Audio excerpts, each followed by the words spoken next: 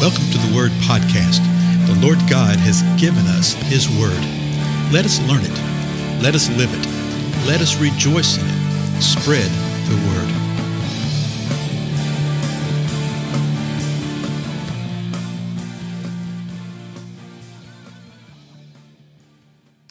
Blessings, everybody. This is Dale. Thank you so much for joining with me today on the Word Podcast. We are continuing through the book of Acts, and we're in the 10th chapter. And I'm sort of taking my time with this particular episode, this particular account, because I want us to see something. I want us to see how the Lord orchestrates things. I want us to see how the Lord will bring things together and how He will direct one person and direct another person and direct another person and direct another person to His purposes.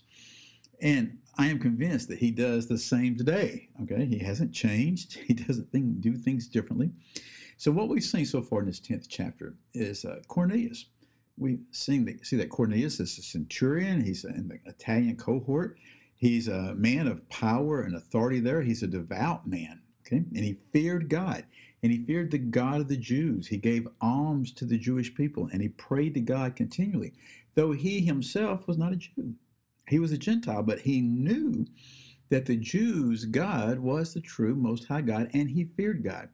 And one day an angel appeared to him in the 9th hour, 3 o'clock in the afternoon, and called down and said, "Hey, Cornelius." And Cornelius fixed his gaze on him. There's that fixing the gaze thing that we've seen before. So he could see this angel. And Cornelius is described as being very alarmed, to which I always say, what? Well, you reckon? Yeah. And he says, Cornelius said, "What is it, Lord?"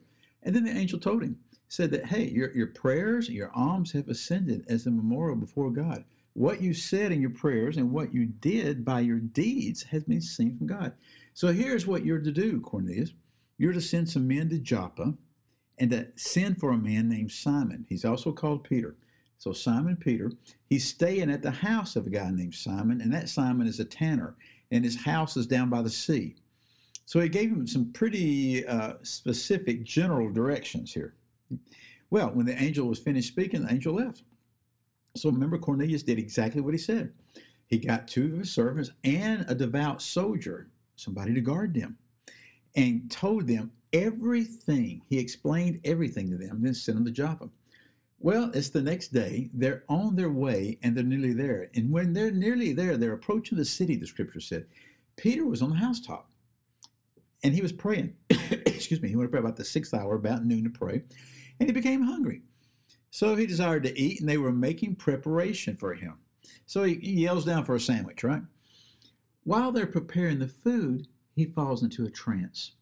And that's when he sees the sky open up, and this object comes down. It's like a big sheet, and the sheet's being held at the 4 corners, and it's being lowered to the ground.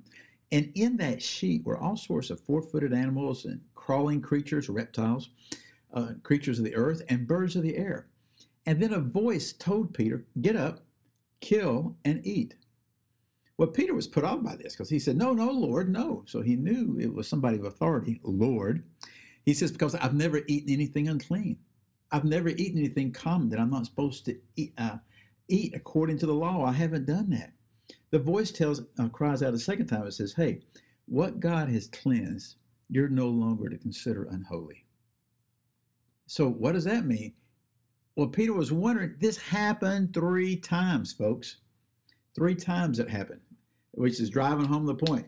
So, verse 17 is where we are for today. Now, while Peter was greatly perplexed in mind, yes, in other words, what does this mean?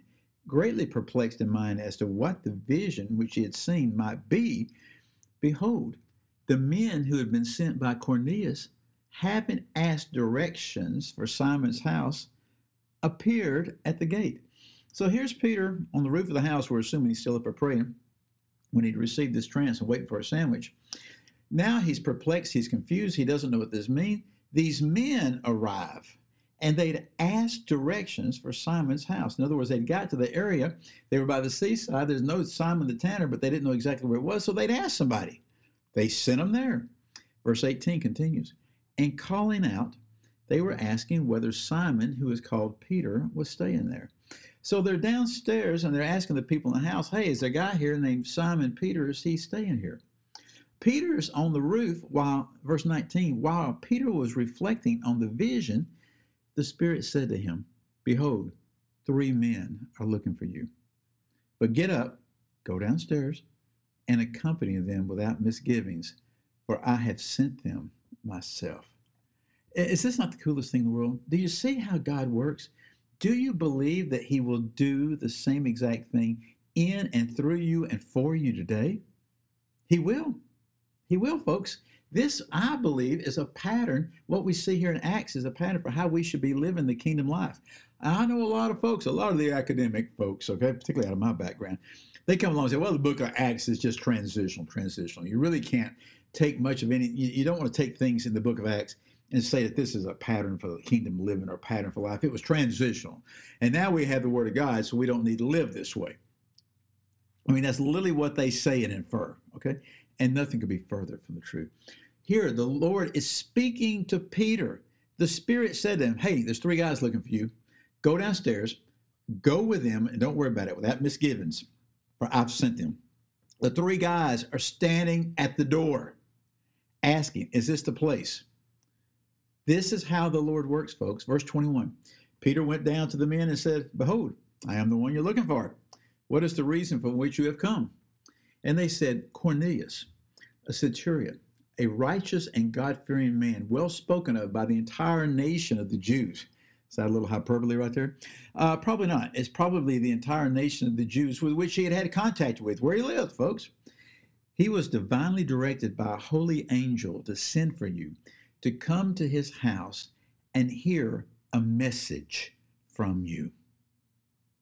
Man, is that not phenomenal? Again, I think the Lord wants to do the same thing for us today. I think the Lord wants to do the same thing through us today. I think the Lord wants to do the same thing to us today. Okay? I believe that he functions in the same way. And if we are open, if we're desirous, that he will orchestrate in the same type of way. What was the whole point of all this? Peter, to where they could hear a message from you. What was the message that Peter was to speak? Peter likely knew that it had to do with the death, burial, and resurrection of Jesus Christ, the gospel, the good news of the kingdom of God. And so, next verse, 23. So he invited them in and gave them lodging.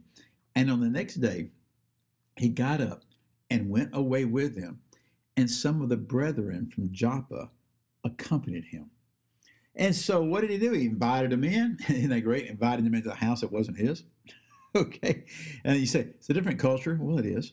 It is a different culture. But also they realize, hey, you know where else you're going to stay? And so they come in, they spend the night because it's apparently a day's journey to where they're going. And the next day they get up and they go from there. But not only does Peter go, but some of the brethren from Joppa accompanied him. You see the body of Christ encouraging one another, exhorting one another, working together with one another. We need one another in the various ways that the Holy Spirit moves in and through each and every true believer. What was the purpose for the brethren here? Well, it says it accompanied him, to go alongside him, to be with him. Later on, it's going to be very useful because we're going to find out that they're going to be witnesses to what occurs next. Okay? And this is profound stuff that's going to occur next in the midst of all this.